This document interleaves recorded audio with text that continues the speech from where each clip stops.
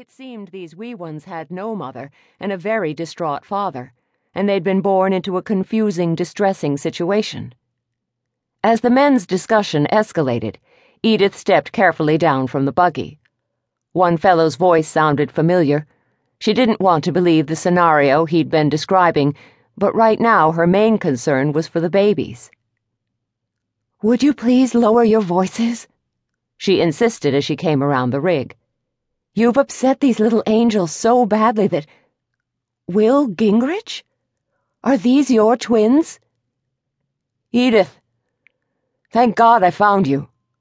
The handsome young man to whom her sister Loretta had once been engaged removed his hat to rake his sandy brown hair with his fingers. "Yeah, I believed they were mine until Molly named this other dog as their father." "I'm trying to get to the bottom of that story," the taller man protested. "But—" "Stop it, both of you," Edith insisted in a low voice. "These babies are wet and hungry and upset. Your problems will have to wait until we've taken care of more important matters." Both men stared at Edith as though she were crazy, and maybe she was. What had possessed her to stick her nose into this business, which sounded more dubious by the moment? She had never seen the taller man with the black hair and riveting eyes, and the last she'd heard of Will Gingrich, he'd married another young woman rather quickly after Dat had called off the engagement between him and Loretta. Edith thought her family had left this heartache behind when they'd moved away from Roseville to start fresh in Willow Ridge. But it seemed a brand new batch of problems had popped up like dandelions after they'd left. "I've come to ask you, your family, a huge favor," Will pleaded. He looked pale, and his eyes had dark circles around them. I have no idea how I'm going to care for these kids, what with Molly dying. They're only 6 months old, Edith. I was hoping you and your sisters would take them until I can get my life together and—" Edith's eyes widened. "Is there no one in Molly's family, or—" "That's just it," Will continued in a desperate tone.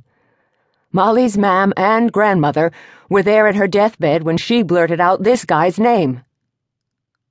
"She was no doubt delirious and unaware of what she was saying," Edith murmured.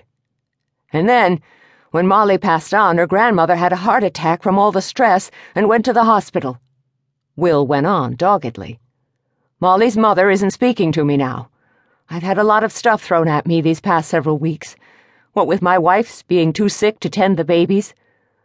I trust you real sisters to care for the twins until I get through Molly's funeral and then figure out, well, what to do with them. Please, Edith." It was indeed a huge favor Will was asking, but how could she refuse? The babies had almost stopped crying. Edith gazed at their precious faces as she swayed from side to side, calming them. By the sound of Will's incredibly sad story, these helpless little souls might not have anyone looking after them. For how long? "Of course we'll take them," she murmured. "But we don't have any diapers or bottles or—" "I brought all that stuff. I was looking for your house when this guy—" Will glowered, pointing at the other man. "Caught up to me and claimed I'd accused him falsely." The stranger looked ready to protest again, but instead he crossed his arms and clenched his jaw. Behind him, his tall black horse nickered impatiently. "We live in that 2-story white house down the road, the one with the dogwoods on either side of the porch," Edith said, nodding in that direction. "Hop in. I'll give you a ride." Before Edith could reply, Will jogged around the buggy and stepped up into the rig. As she followed him, she realized just how scattered his thoughts must be, because there was no hopping in when she was holding a baby in each arm. Gazing into the back seat, Edith was about to ask for Will's help when a strong arm curled around hers. "Let me hold them.